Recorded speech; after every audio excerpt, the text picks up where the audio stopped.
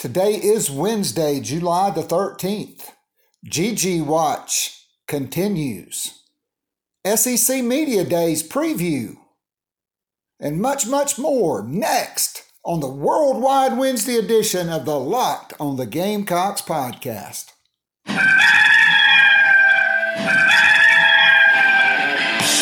It's time for the Locked on the Gamecocks podcast. Here's the Cockfather himself, Keith Olson. This is Rodgers again to the 25, 20, 15, 10. Rodgers scores!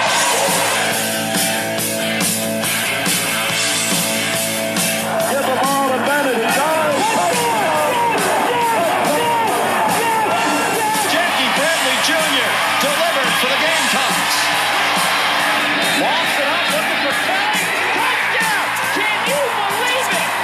Head to Frederick. Frederick! Lays it in at the buzzer! That's a win! Unbelievable! I don't believe it! I do not believe it! Carolina wins at the buzzer!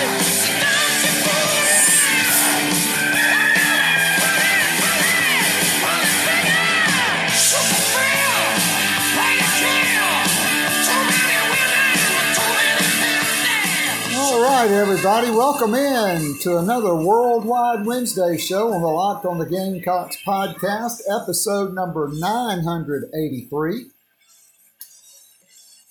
where in just a couple minutes we will be joined by our good friend from GoGamecocks.com and the state, Ben Portnoy, for another edition of Portnoy Potpourri. A number of topics to get to today, including GG Jackson watch. Yesterday morning, the On3.com prediction machine had South Carolina as a 56.7% favorite to land GG Jackson.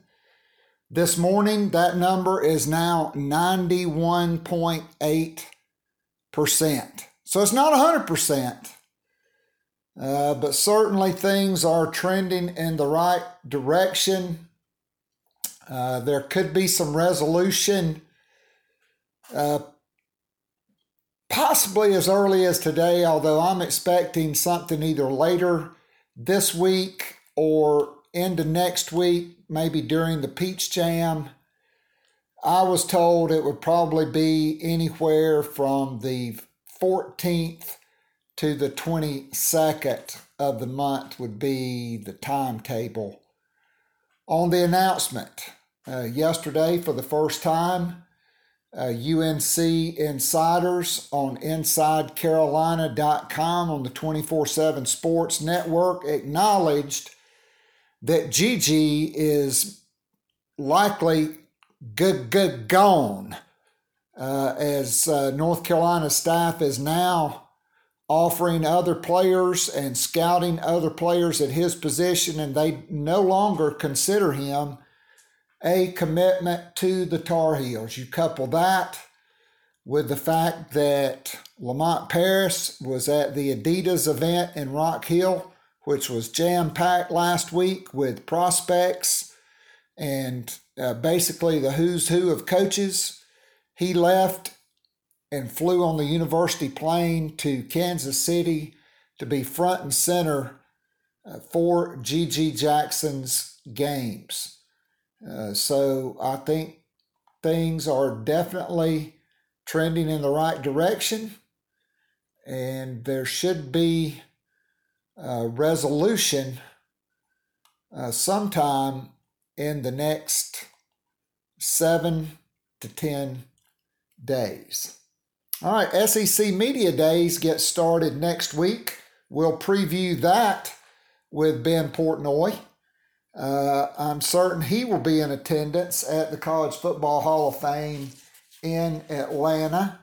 We'll talk about Gamecock quarterback recruiting. We'll talk about the current roster and where the Gamecocks could go after Dylan Lonergan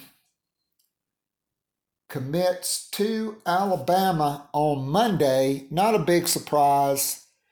Things began to shift last week, but I think South Carolina has a great plan, and certainly this quarterback room is in much, much better shape than it was a year ago. We'll get into that and just recruiting in general. South Carolina up to 13 public commitments and 2 welcome homes that have yet to be revealed. And there are several announcements pending this month. So we'll get into all of that and much, much more with Ben Portnoy from Go Gamecocks and the State. And we welcome in the man himself, who I'm certain will be in Atlanta for SEC Media Days at the College Football Hall of Fame in preparation for SEC Media Days, which begins on Monday. But before we do that, Ben, we got to talk about GG Jackson. A lot of stuff's been going on since the last time we had you on. How are you, and how was your vacation? I'm good. Caught a little bit of vacation. Got down to Hilton Head for a few days. Got to Chicago. I'm actually going to Florida tomorrow, so I guess it's Wednesday. So I'm leaving tomorrow and getting a little more time in the sun before Media Days kicks off and football season really gets here. Looks like you picked up a little souvenir from your time at Augusta National there. Ben's got on a very clean green pullover from Augusta National. Looking very sharp there. All right, so Lou Bajak, your compadre there at the State, published an article yesterday. It's been all over the internet. You got boots on the ground there in Columbia. What are you hearing on GG Jackson? It seems as of today, the On3.com prediction machine has South Carolina as almost a 92% favorite for Jackson, who is still committed to North Carolina for the class of 2023, but it looks like a flip and reclassification could come at any day now. Yeah, the understanding I've gotten, and Lou kind of reported it. Lou and Michael and our men's basketball reporter kind of reported it out yesterday. But I guess kind of the understanding is that it feels like that South Carolina is the option, is the choice, assuming all goes to plan. Obviously things can change in a matter of a day or an hour, but right now it seems like South Carolina's right in the thick of it, and this all kind of came out of nowhere a little bit, but. South Carolina's been hammering at it and been keeping at GG since he committed to UNC, and clearly he's given Lamont Paris and his staff a chance. And, I think there's been something that's clicked, and I think, there's the question of how much was Frank Martin's firing going to impact this recruitment. And, we know how close GG had been to Frank and that staff and all that kind of came with that. And there was kind of a fear that if he did make the change that he wouldn't land him. But right now it sure looks like Lamont Paris and his crew are in a really good position. And that, I don't know if that takes Carolina from a, bottom-ish part of the pack of the SEC to, the middle of the pack or the top of the pack, or what that kind of does. I don't know how much that slides the scale, but, landing a guy of GG Jackson's impact is hard to overstate, though. Yeah, no doubt. I said it back when GG Jackson committed to North Carolina after the coaching change. If I was Lamont Paris, I would take the old Lefty Driesell approach, which is when a guy commits, well, now it's basically down to North Carolina and South Carolina. When Lefty Driesell was at Davidson, when he was at Maryland, that is the Lefty Driesell approach. That way, you only have to really scuttle one school. You don't have to worry about anybody else scuttling you. And certainly I think there were always heartstrings pulling. There were family members pulling GG Jackson to stay home, to potentially become, quote unquote, the Asia Wilson of South Carolina men's basketball. But I also think what happened at the NBA Players Association camp really had a lot to do with the change of thinking because, look, that's just not a camp where they roll the balls out. It's not your typical summer camp. You're being coached by former NBA players, former NBA and college coaches, and they put you through the ringer. It is a high intensity. It's essentially the Top Gun of basketball camps. That's what it is. It's for the best of the best. They push your limits. They test your abilities. It's just not, a laissez-faire kind of deal where they roll the balls out every day. He was by far the best player at that camp. It really elevated his stock. And I think that may have cemented the thinking that, hey, he's ready for college now. He really doesn't need another year. And I think Lamont Paris, his staff, Kerry Rich, boots on the ground there in Columbia, I think all of that's played a major role. And I'm hearing it could take place as early as tomorrow or potentially at the Peach Jam next week.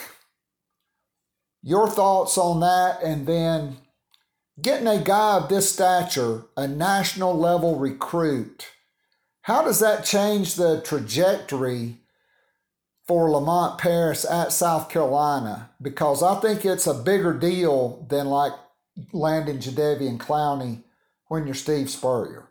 Football is a completely different animal than basketball. Your take? Yeah, you're right. I mean, basketball recruiting is a totally different animal and a totally different thing. Obviously, the involvement of AAU coaches and things like that. It's just a different animal. And that said, like you said, it's for a school like South Carolina, and obviously you get the benefit of GG being right in the backyard for sure. But I mean, South Carolina is a school that really, truly lacks a real history in men's basketball, right? Obviously, you've got the Final Four, and not to downplay that, but you've got 9 NCAA tournament appearances in about 100 years of men's basketball. I mean, that's not exactly a long-standing tradition, and I think that to go out and sign a national recruit like GG, obviously things still got to go that way, but to put yourself in a position to do that is a big step forward, and I think it changes the perception pretty quickly of what Lamont Paris is building and what he's doing.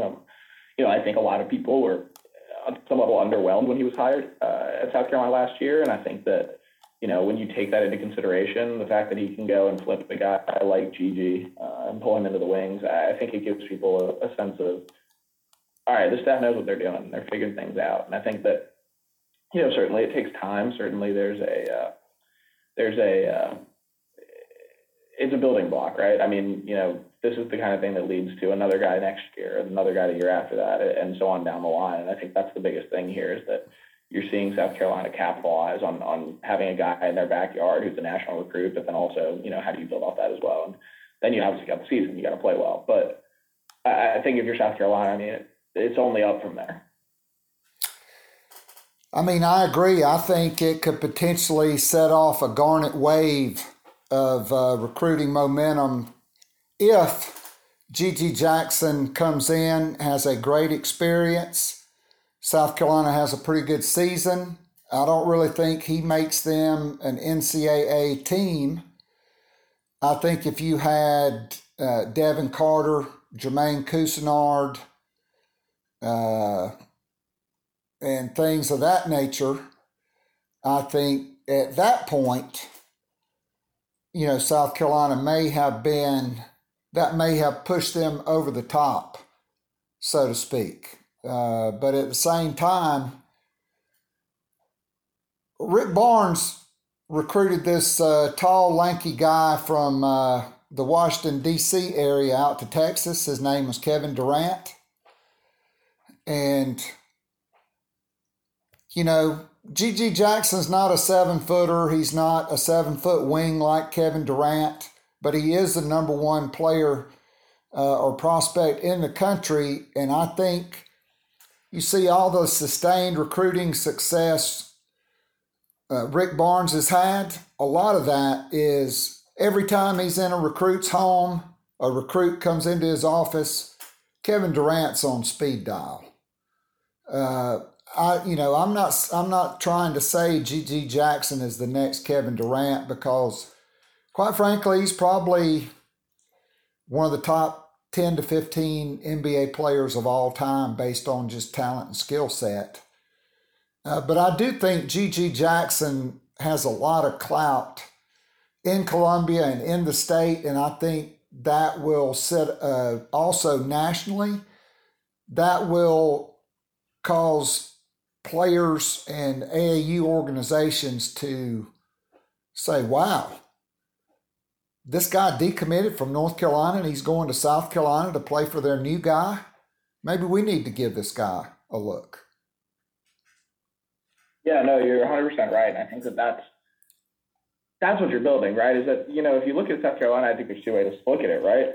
It's that, one, it's a place that's devoid of history, or you look at it as a blank slate. It's a place that you can build something, at least in theory, and that you can put your own spin on it and try and be the first to do something. And I think there's also some value in that. So I think that, signing a guy like GG is the first step, or, making moves to try and sign a guy like GG is the first step in trying to move things in that direction. And I think that, there's a lot of, I think there was a lot of trepidation when Lamont Paris got hired, but the prevailing thought was give him time and let him do his thing, and they'll figure things out. And I think that you're seeing that, right? Like, this is the step toward that. And I don't know that I still don't think South Carolina's NCAA tournament team, even with G.G. Jackson, but I do think that, South Carolina is poised to be at least competitive, interesting, whatever word you want to use, in year one in a way that they probably wouldn't have been that they would not be without him. I agree. So GG watch continues. Certainly things are trending in the right direction. So Ben, SEC Media Days gets underway on Monday in Atlanta, not in Hoover, not virtual, but live and in person at the College Football Hall of Fame. Were you there on the Mississippi State beat the last time they had media days in Atlanta? I wasn't. That was that was right before I got to Starkville. So I missed out the last time I was in Atlanta. The first one I got was 2019 in Hoover. All right. Well, I think this is a much obviously in Atlanta is a much more. For the media to be able to do after media days is over, probably a lot better restaurant selection, entertainment, etc. So I think you're in for a real treat. And so yesterday, Shane Beamer announced the 3 players that would travel with him to Atlanta, and none of them was Spencer Rattler, Austin Stogner, Juice Wells, Devontae Reed. None of the transfers. Instead, it is 5th-year offensive lineman Javon Gwynn, 5th-year athlete Dakarian Joyner, and then senior 5-star recruit Zach Pickens from T.L. Hanna. Just your thoughts on the selection of those 3 individuals to travel to media days instead of right now one of the hottest names and has been since he entered the transfer portal, Spencer Rattler. Yeah, I mean, I think it's interesting. I think you look at it and it's clearly a choice of here's the oldest guys in the room, here's who paid their dues, for lack of a better term, and who've been around and been a part of this program for a long time, and this being an honor to go to media days, right? And I think that that's part of that. Obviously, we haven't spoken with Shane Beamer since, or what he decided, or how they went about picking that, but that's kind of the vibe that you get.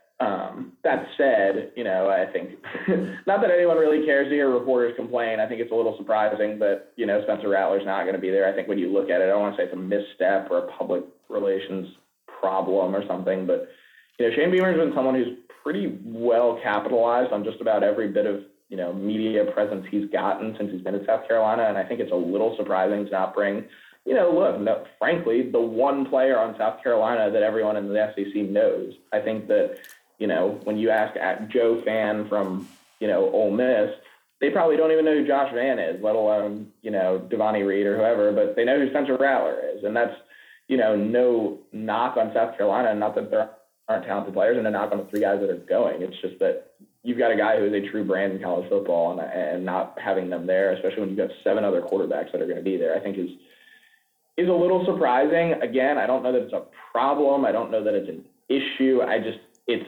It's a little shocking, and that was my one lock. I assumed that Spencer Rattler was going to be part of the 3 that would go.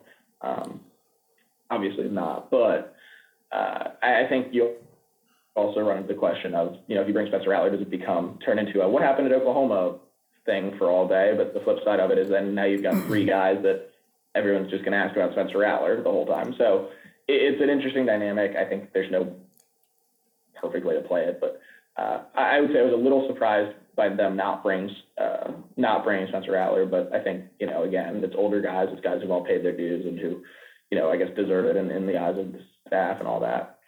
So that's kind of, I guess, my general take on it.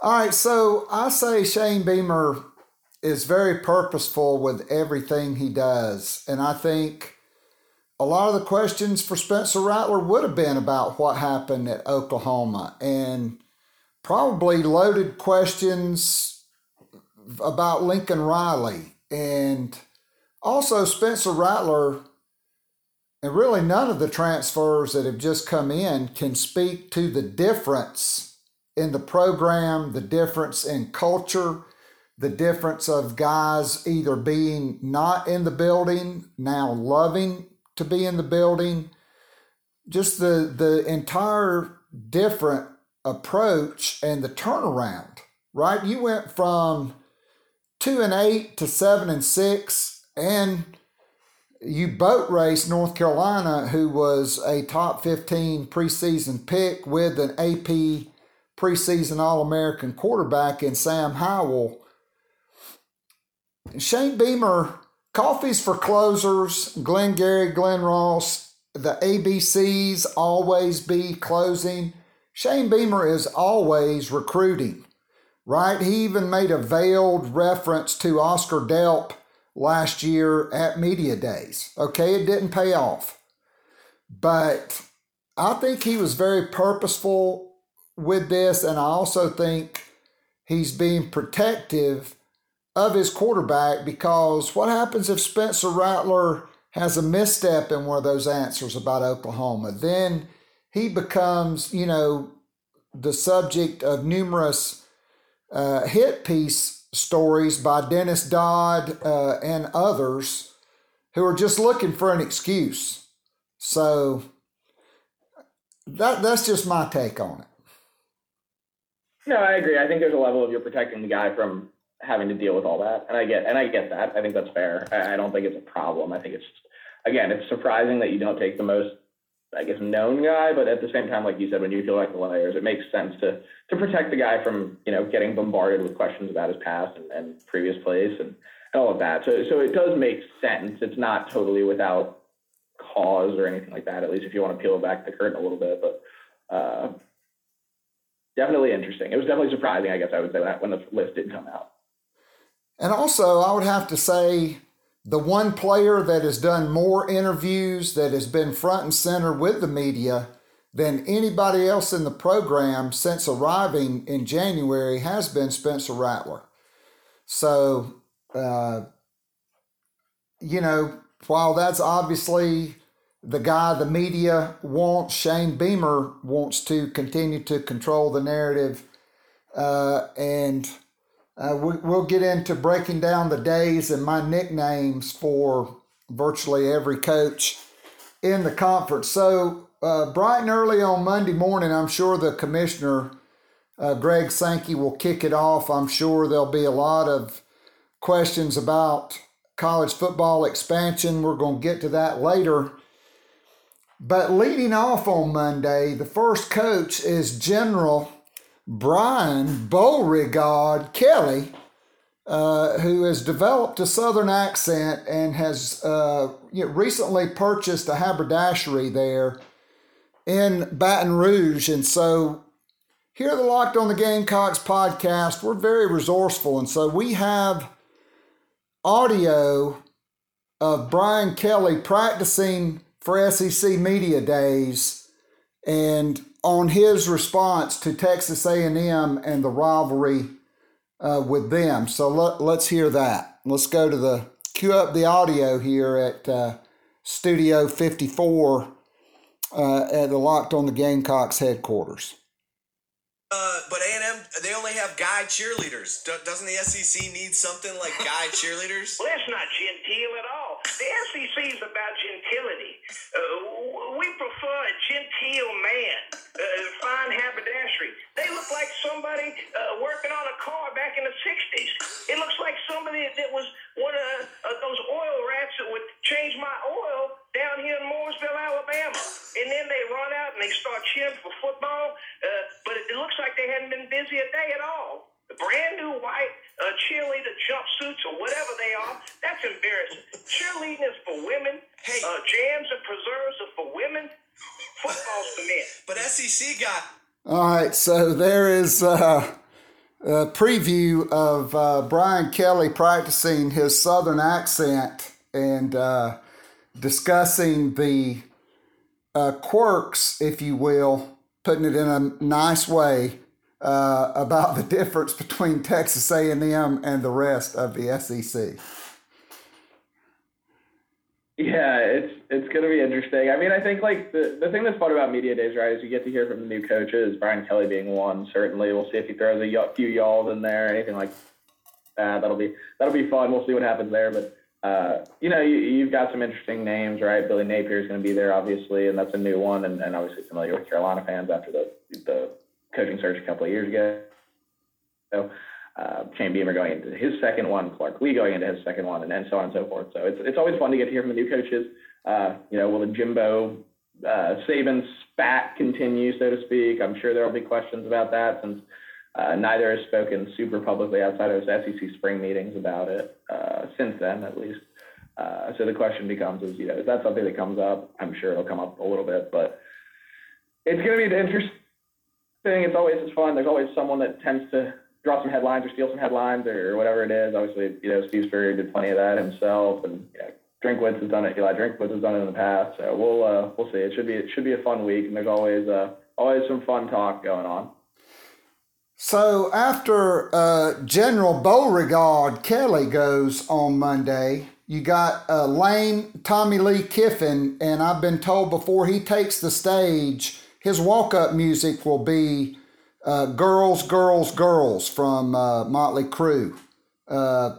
Certainly Lane Kiffin is always very interesting, and he's been very outspoken on name, image, and likeness and what that has done to recruiting in college football. Yeah, he definitely has. And I think, you look at what Ole Miss has been able to do in the transfer portal. I mean, whether it's NIL related or not, I mean, it's one of the more interesting teams this offseason, just given what they've been able to do and bring in and so on and so forth. And I think that, you're going to see really quickly whether Lane Kiffin can flip a roster in about a year, because this is going from a 10-win team to losing a lot of pieces from last year's team. I'm not quite as high on Ole Miss as I think a lot of people are. I'm not quite ready to, anoint Jackson Dart as the best thing since sliced bread. I think that I have a little more trepidation about this team than I think most, and I'm not convinced that Ole Miss isn't headed for a 7-win season as opposed to, another 10-win season. All right, then after Lane Kiffin, the final coach on the opening day is Eli Have a Drink on Me Drinkwitz, the drink from Missouri. And yesterday I did my quarterback rankings, and I had to put Missouri at 14 because, quite frankly, they don't know who their quarterback's going to be. They don't know if Sam Horn is going to survive the Major League Draft, which kicks off on Sunday. Brady Cook and Tyler Macon returned from last year. Southern Miss's quarterback Jack Abraham transferred in. And then they took a JUCO who reclassified, and Makai Lee, he enrolled in June. And so really interested to see or to hear what Eli Drinkwitz has to say about Missouri, and I'm wondering who he's going to kick around this year since he doesn't have old Danny Kicks down there in Gainesville to kick around anymore.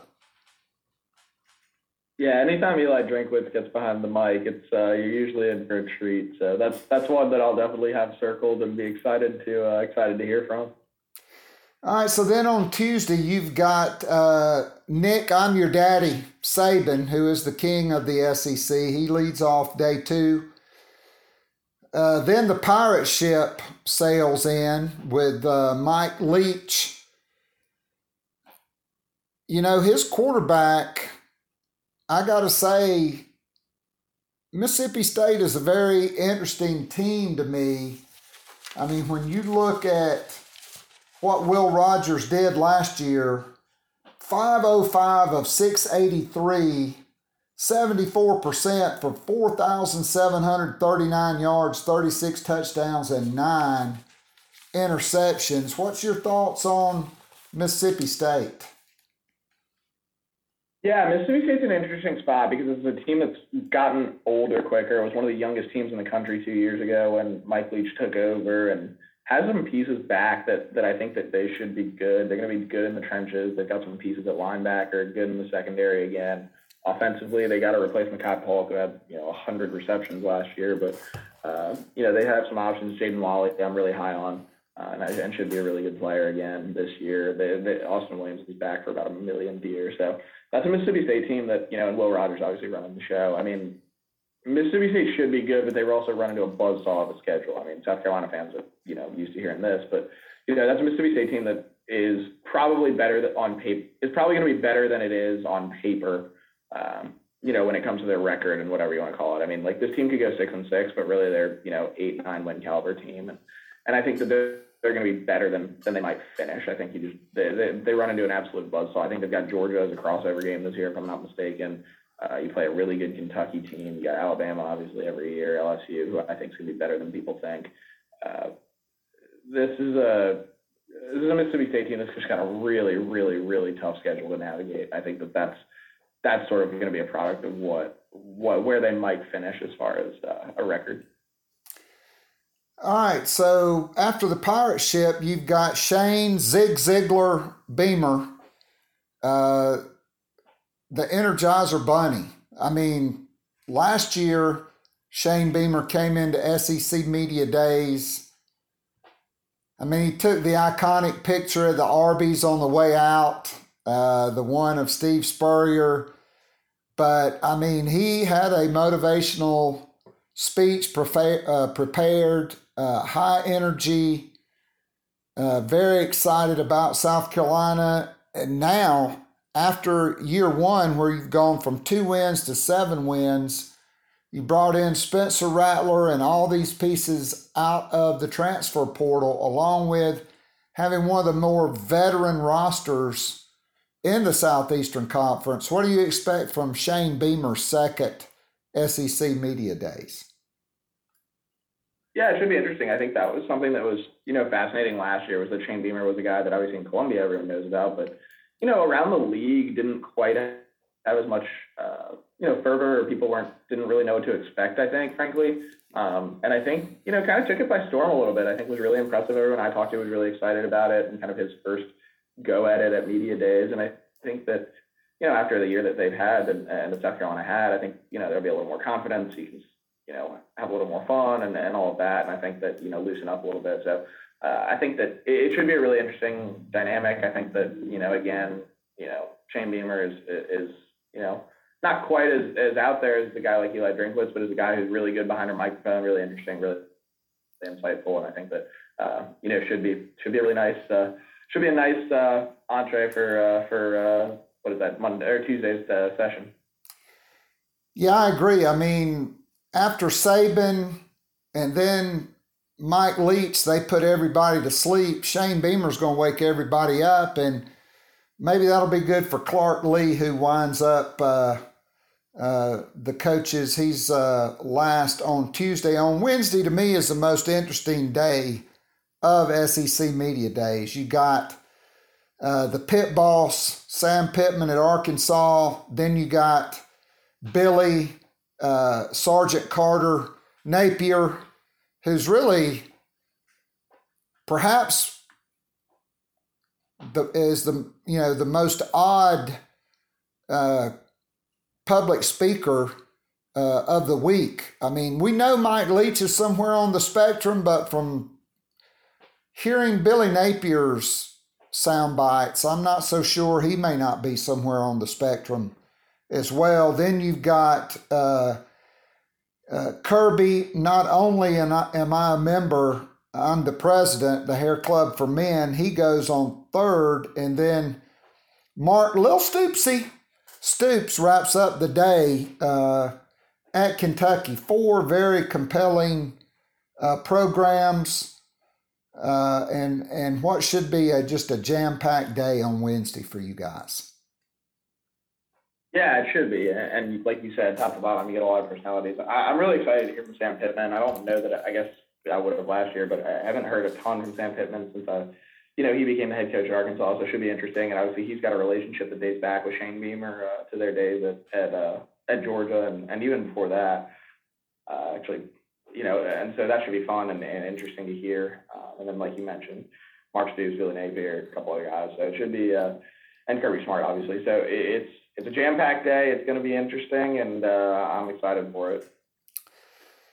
All right, then on Thursday, Brian Dead Man Walking Harsin leads off the day, followed by Josh Get Me a Donut Heupel, and then 4 Loss Jimbo finishes things up.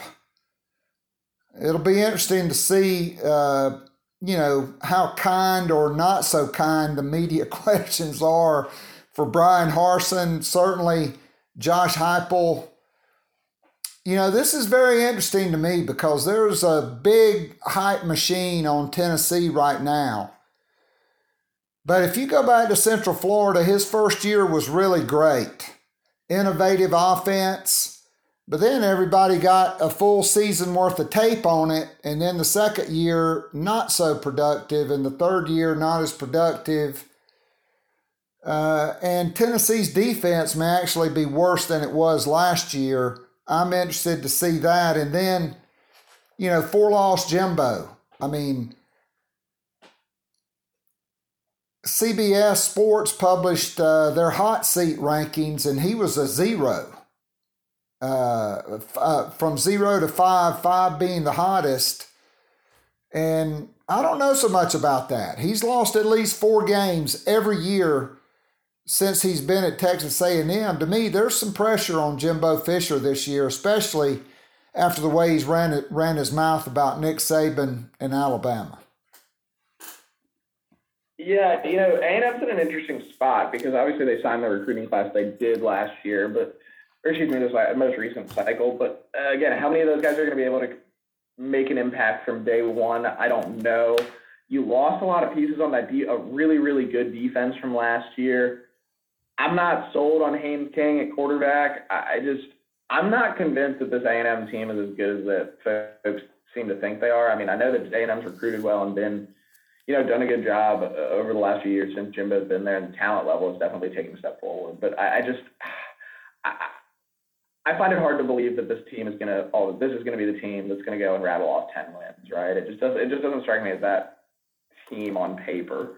And then obviously you mentioned Brian Harsin, the messy situation he was in over the summer, and whether, how quickly is that going to be resolved? We'll see. I mean, that's sizing up for a mess of a season. And then obviously Tennessee, like you said, and Tennessee, honestly, I find fall in kind of the same category as A&M. I think it's just, you lost some pieces. Hendon Hooker's obviously back and was really good and efficient, but, does another year of tape help defenses out? was it catching people by surprise a little bit? I don't know. I think it's really easy to anoint Tennessee as the number 2 team in the SEC East, but I mean, really, I think Kentucky's pretty clear cut the second best team in the East behind Georgia, and then after that it's kind of gravy. But it's an interesting way to end the week, but should be a couple of teams with a lot of question marks, I guess is the best way to put it. No doubt. All right, so let's go back to South Carolina. So obviously, I don't know if any team in the country's done more to solidify their quarterback room in the last 7 months than South Carolina. You bring in Spencer Rattler. You sign Braden Davis, who was the Delaware Player of the Year. You perfect storm. You end up getting Tanner Bailey, who was your number 1 guy who was going to Oregon. Then Mario Cristobal goes to Miami. Even before that, Joe Moorhead, who was really responsible for that recruitment, he leaves to take a head coaching job. You get him. You've already got, Dante Reno, and you got maybe the most intriguing walk-on quarterback in the country in Jalen Daniels. Just your thoughts on the quarterback room, and obviously Dylan Lonergan just committed to Alabama on Monday. Ben, it's been talked about that if that happened, Reno could reclassify to 23, and then Jaden Bradford, is right in your wheelhouse, a kid from Chapin who's at IMG Academy and, could be one of the top 2 or 3 quarterbacks in the country for 24. You tee him up for that 2024 class. I know you've had some thoughts on that. Your thoughts on the turnaround of the quarterback room, and then where does South Carolina go from here after Lonergan goes to Alabama? Yeah, I mean, gosh, give Marcus Satterfield a lot of credit here. I mean, say what you will about the play calling, but the way that South Carolina's flipped the quarterback room, it's pretty impressive, and it puts South Carolina in a really good position moving forward. You mentioned Jalen Daniels is the guy that they snagged, and folks on the staff are really high on, he's a guy that most think will probably end up on scholarship at some point here sooner than later, as soon as that resolves itself. But, moving forward and looking at the rest of it, I mean, the thought is that Dante Reno would slide into the 2023 class, reclassify and all that.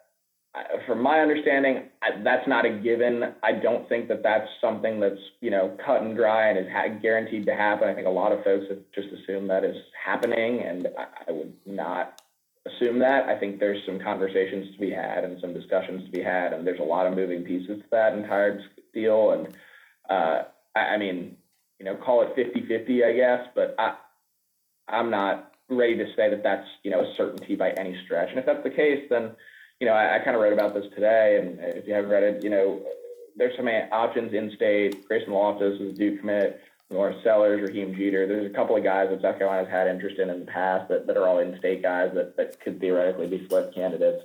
Carson Black at Memphis has a South Carolina offer, and is the only other quarterback in the class right now that has a South Carolina offer that's not Dylan Lonergan or Eli Holstein. Now, whether it's committable or not is a separate issue, but outside of that, it's possible that Jalen Daniels just functionally becomes your 2023 quarterback. I mean, he's a guy that got in late, you redshirt him this year, however you want to handle that, and he becomes the guy that's your 2023 quarterback, just sort of in practice because of having him in camp this year and on the roster this year. So, and not to mention the fact that you signed 2 quarterbacks last year when you pretty much only expected to sign 1, and you had Tanner Bailey fall in your lap a little bit. So I think that South Carolina doesn't need to sign a quarterback. If they want one, there are options. I think that the general thought process is that you want to sign a quarterback every year, just to build that depth. But I mean, right now you've got Spencer Rattler, Jalen Daniels, Luke Doty, Colton Gauthier, Tanner Bailey, Braden Davis. I mean, that's basically 6.5. I guess if you want to count Jalen Daniels as half of a scholarship quarterback, it's like 6.5 scholarship quarterbacks right now. You're not, and Dante Reno obviously in the fold for 2024 at the moment. So you're not hurting for quarterbacks. You're not necessarily in a position where things could go haywire like they did a couple of years, last year. But I think that it's not a certainty that Dante Reno is just going to slide right into the 23 class. And I think that biggest point to be made, is that I don't think that as much as folks think that's is over and done with, cut and dry, it's not that simple. And I don't think that there's some things to sort out, I think, there before anything can kind of move from there. But if that happens, like you mentioned, I think that sets up South Carolina really nicely to go after Jaden Bradford or whoever it is. All right, good stuff. So obviously Greg Sankey will kick it off on Monday at SEC Media Days.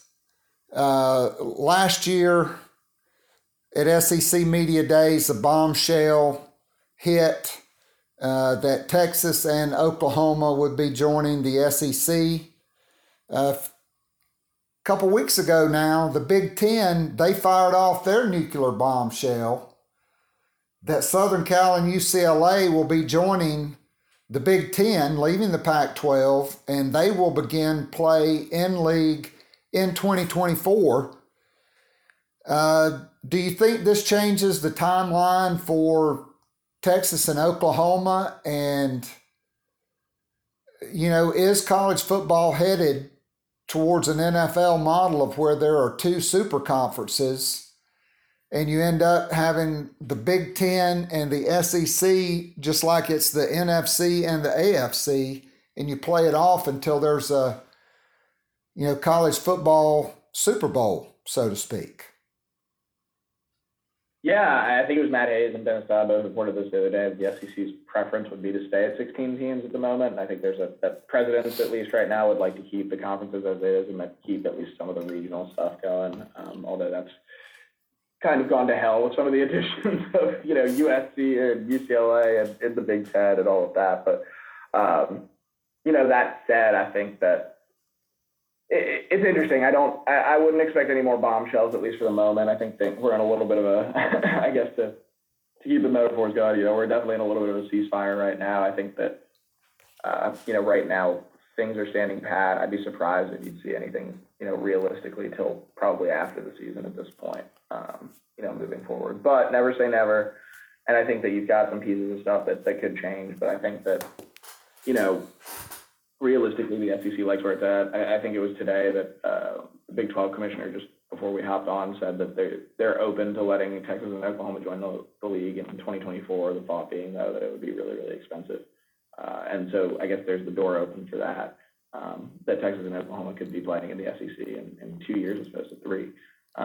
But that said, I think that this is South Carolina, this is a situation where I think that, there's always moving pieces. There's always pieces moving behind the scenes. But I think that for now, we're at least in a little bit of a pause. All right. So here's my next question, though. Is the pause so that the SEC and the Big Ten both put on a full court press on Notre Dame? Because I think Notre Dame is the next linchpin, or could be the linchpin, that blows it all up. If Notre Dame joins the Big Ten, if Notre Dame joins the SEC, I mean, look, the Big Ten already now stretches from Southern California all the way in, past New York City to the campus of Rutgers, which is, 60 minutes east of New York City. And so the Big Ten is a national conference. They go from coast to coast. I agree. I think they're in a pause right now, but how long does that pause go until you start saying, well,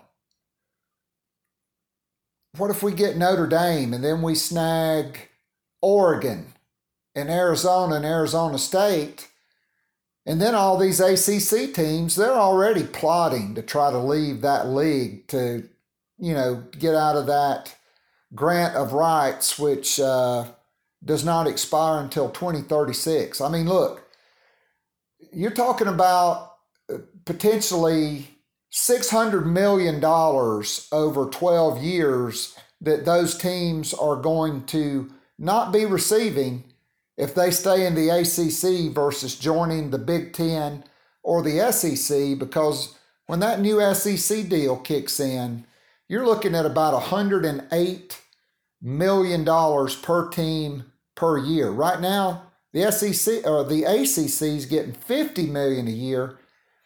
And oh, by the way, Notre Dame is only getting $15 million a year for their deal with NBC. And so I still think money and power is driving this whole thing. And it's certainly going to take several years before it plays itself out. But to me, ultimately,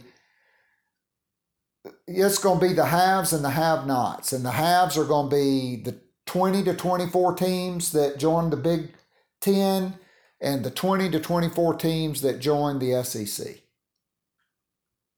Yeah, no, I agree with you. I think that, at some point it's going to become,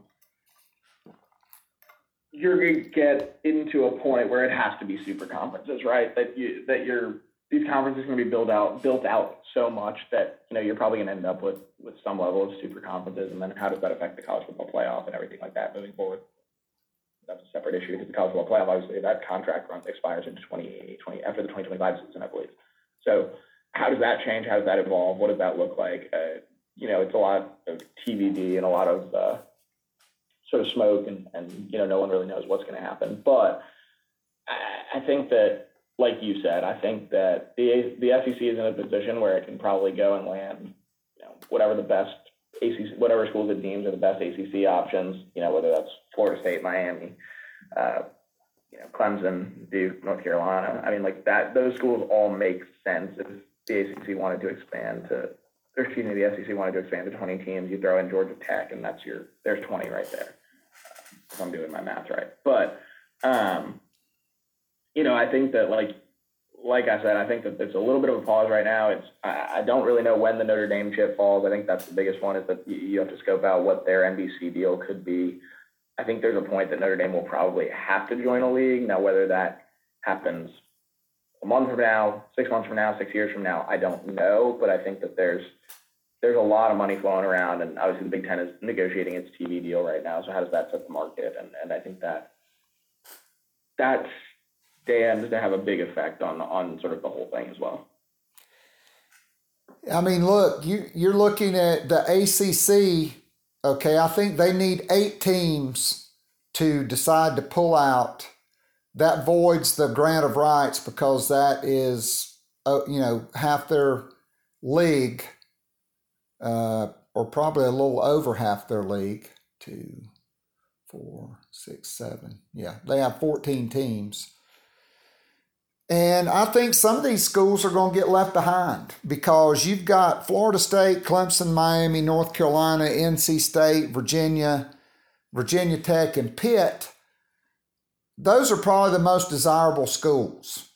Duke, Georgia Tech, Boston College, Syracuse, Louisville, and Wake Forest. I don't really know what they add for another league, right? I don't know that they're attracted to the Big Ten or to the SEC.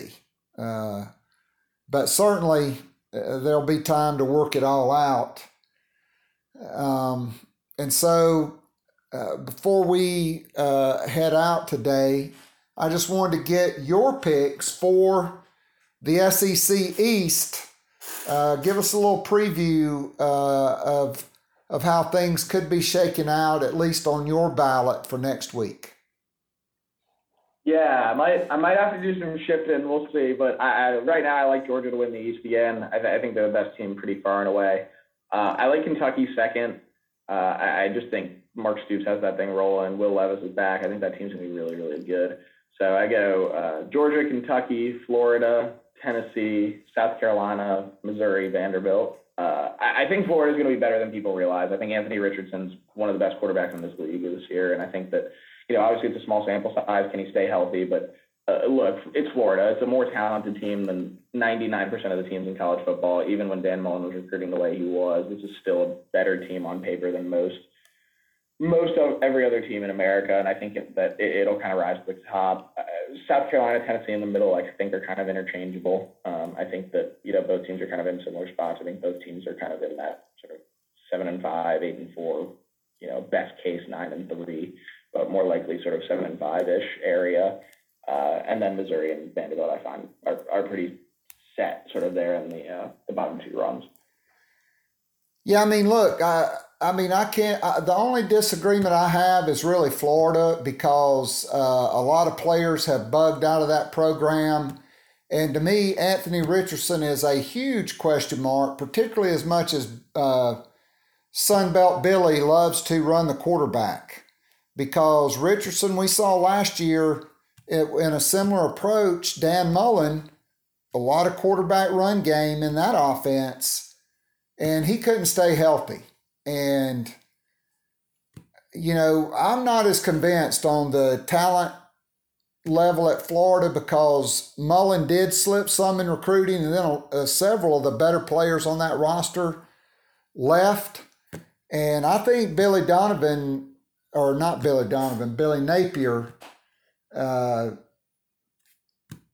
Florida's in rebuild mode. I think they're looking at 6-6 for me. Now, what does his next recruiting class look like? What does he do in the transfer portal after this season? I do think he has an opportunity to rebuild it quicker due to the transfer portal. But to me, I think, Anthony Richardson does not have the body of work of even Will Levis or Max Johnson, who I think will be the quarterback at LSU. Certainly not, the expectations of a Spencer Rattler. And I don't think their skill players will be better than South Carolina's when all is said and done this year. So, to me, Mark Stoops, he is untouchable at Kentucky. He's the coach there as long as he wants to be. I think they have to worry about keeping him because somehow, look, Kentucky's a great job for him because he wins 8-9 games. They're already looking for the basketball team to win the national championship there in the winter. And so it's not Florida, which is a pressure cooker. They have chewed up and spit out a number of guys that everybody thought would be successful there. Beginning with Ron Zook to Will Muschamp to the Swamp Donkey and to Danny Kicks, Dan Mullen, who was just a couple minutes away from knocking off Alabama and winning the SEC championship. So I just think that Florida job, it's a different animal than any other job in this league. And I don't know of anybody that's had a worse 7 months on the job than Billy Napier before he's ever coached a game, right? Like Mike Price, he had a first 6 pretty good months, and then he went to that golf tournament, and it kind of went south on him. So it'll be interesting for sure to see what Billy Napier does in year one at Florida. Yeah, it's fascinating. Like you said, there's obviously been a lot of uproar pretty quickly about Florida, and it's gotten a little topsy-turvy, and that fan base is a little riled up and pretty quickly. So you're right. I think Florida's a question mark. I just think that, talent-wise, even with what you lose, I just think Florida, the way that they recruit and the guys that they've brought in are still at a point where they can sort of out-talent a lot of teams in the SEC, and we'll see. Again, I didn't think South Carolina could beat Florida last year, but maybe South Carolina rolls into the swamp and puts 40 on South Florida again this year. So we'll see. Well, definitely going to be interesting. Yeah, so I rewatched that game. It was on the SEC network on the takeover day. South Carolina just erupted for 30 straight points. That's a competitive game. Emory Jones, came out hot.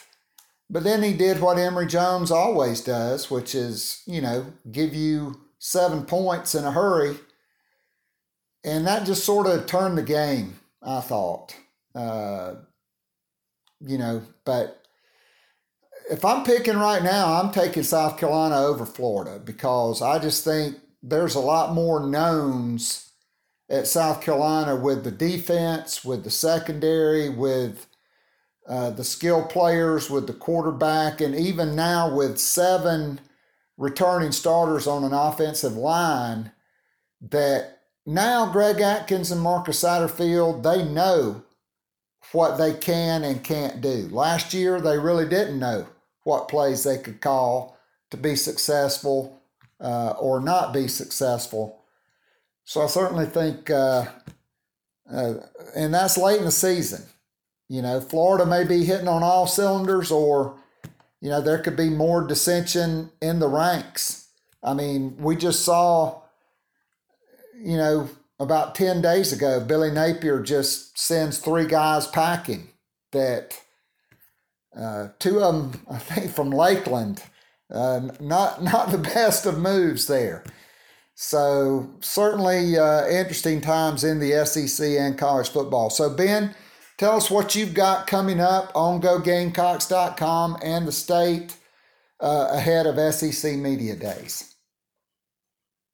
Yeah, like I mentioned, got a story kind of breaking down where South Carolina goes with the 2023 quarterbacks, right, that ran yesterday and posted this morning. And we'll have a few more things sort of realignment-wise coming through the rest of the week. And then obviously we'll have some preview stuff for y'all before Media Days coming up. So we're almost there. It's crazy that football season's kind of upon us, but gosh, here we are. It's Media Days is kind of the unofficial kickoff, right? So we're just about there. We're just about there.